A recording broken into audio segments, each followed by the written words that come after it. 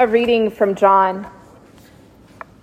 Jesus said to his disciples, "When the advocate comes, whom I will send to you from the Father, the Spirit of truth, who comes from the Father, he will testify on my behalf. You also are to testify because you have been with me from the beginning. I did not say these things to you from the beginning because I was with you, but now I am going to him who sent me. Yet none of you asks me, 'Where are you going?' But because I have said these things to you, sorrow has filled your hearts. Nevertheless, I tell you the truth. It is to your advantage that I go away, for if I do not go away, the advocate will not come to you. But if I go, I will send him to you. And when he comes, he will prove the world wrong about sin and righteousness and judgment. About sin, because they do not believe in me. About righteousness, because I am going to the Father and you will see me no longer. About judgment, because the ruler of this world has been condemned. I still have many things to say to you, but you cannot bear them now. When the Spirit of truth comes, he will guide you into all the truth. For he will not speak on his own, but will speak whatever he hears, and he will declare to you the things that are to come. He will glorify me because he will take what is mine and declare it to you. All that the Father has is mine. For this reason I said, all that he will take, for I said that he will take what is mine and declare it to you." Let us pray. May the words of my mouth and the meditations of all our hearts be always acceptable in your sight, O God, our strength and our Redeemer. Amen. So you want to do speak reveal?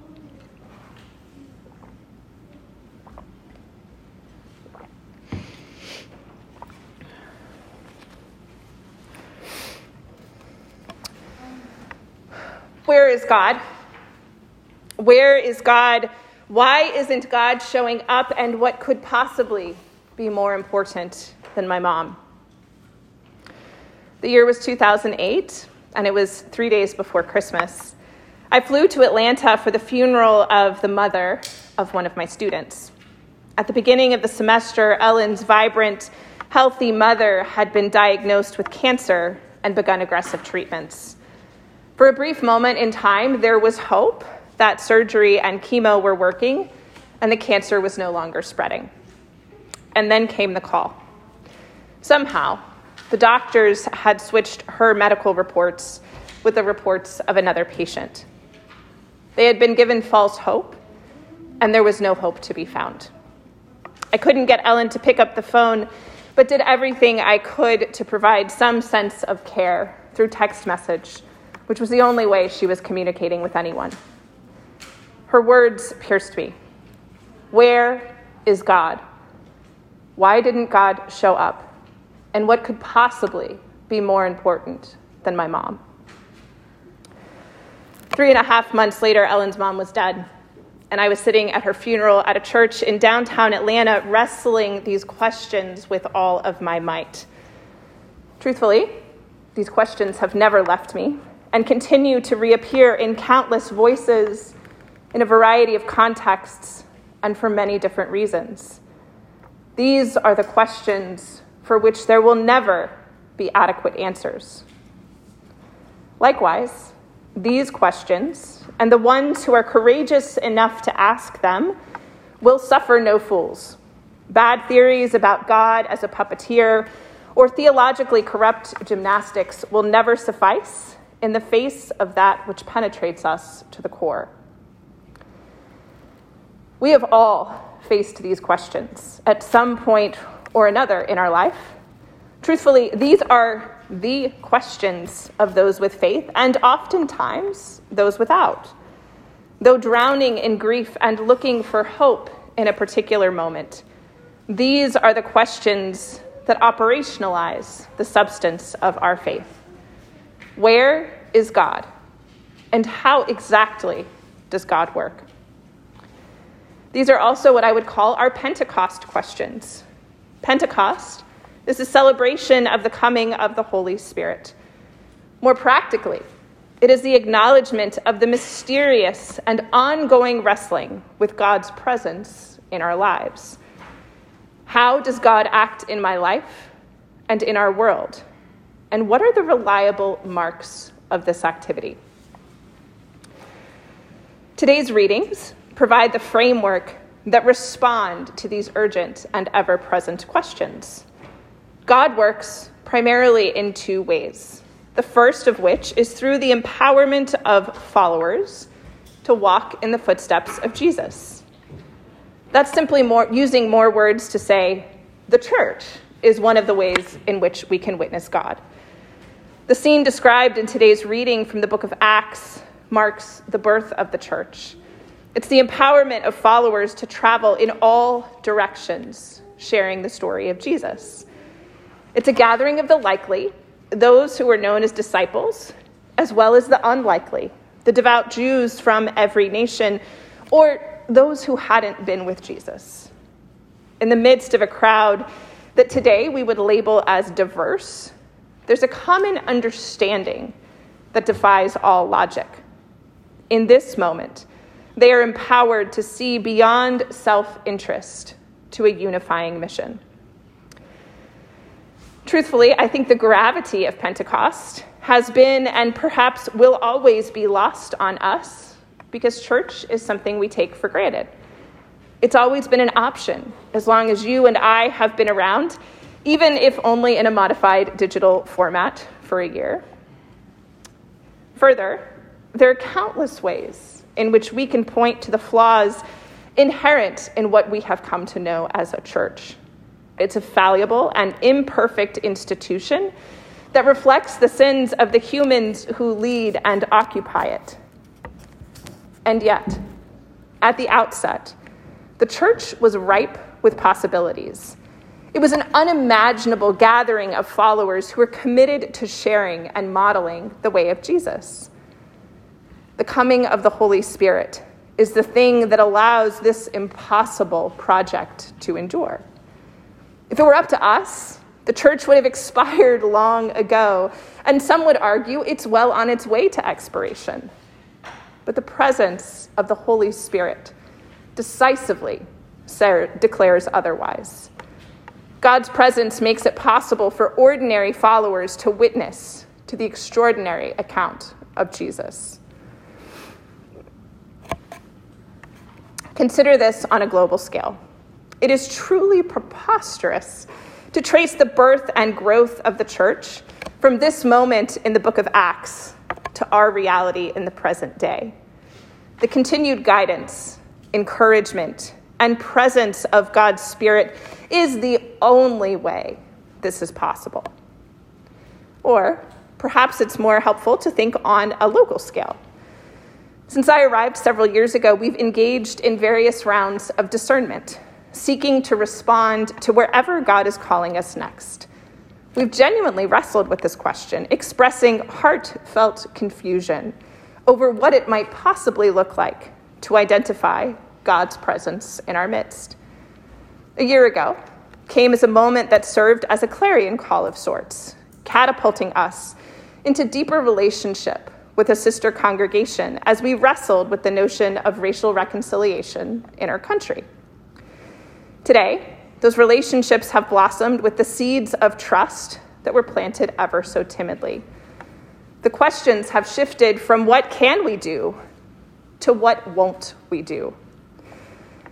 That's not a result of good organizational skills or a visionary leader. That is the work of the Holy Spirit. That is evidence of a group of followers acting on the ways in which they have been empowered to follow in the footsteps of Jesus. God works through the empowerment of God's followers. The second primary way God works is by making Christ present in surprising ways. This type of activity extends far beyond the confines of the church and into the world. This includes all the ways in which Christ's grace and mercy are sacramentally available to any and to all who need it, despite never having set foot in a church. Or in other words, it is the building of the kingdom of God that allows us to encounter God in the world. These are the moments that require our attentiveness to the spirit of the sacraments, those outward and visible signs of inward and spiritual graces. Perhaps you've had one of those moments recently, as vaccines have allowed us to move within closer proximity of one another in the last several weeks. It may have been an embrace from a relative whom you've not seen in person for months, or a meal shared at the same table with close friends. In each of these encounters, there was a moment that caught your breath. Yes, it was just a hug or just another meal, but it was also much more than that. It was a symbol of the significance of your relationship, of the holiness of shared meals, and of God's presence in the midst of all of it. At the end of the day, it was an opening up of your intentions, what kind of person you want to be, the mysterious nature of a shared meal, or how committed you are to appreciating each and every one of those encounters. You caught a glimpse of how you intend to help build God's kingdom. These are not moments we colloquially refer to as sacramental, holy, or Pentecostal. Especially as Episcopalians, we get super weirded out with that word. But that's exactly what they are. God continues to work in our lives by making Christ present in surprising ways. Christ is God's reminder that God always desires to be with us. Sacraments are one of the ways we ritualize and remember the presence of Christ. I'm so thankful we get to baptize Hannah this morning as a reminder of the power of these sacraments. But don't get stuck on the concept. Focus on the purpose. God works in our lives by making Christ present in surprising ways, glimpses of the kingdom of God under construction. So where is God? How exactly does God work? The season after Pentecost is the longest season in the church calendar, and rightfully so. It is the acknowledgement of our real and constant need to wrestle with God's working in the world. These questions bring clarity to the most piercing and memorable moments of our lives. These are the questions that give shape to our faith. Today, we pause to acknowledge the extraordinary paradox of our holy vocation as disciples. It is both inspiring and incomprehensible. Imagine for a moment that you never learned to read. We could spend all day cataloging the ways in which our lives would be different, the places we could not go, the things we could not see, the opportunities we would not have had. More than halfway through your life, you work up the courage to ask a niece to teach you to read.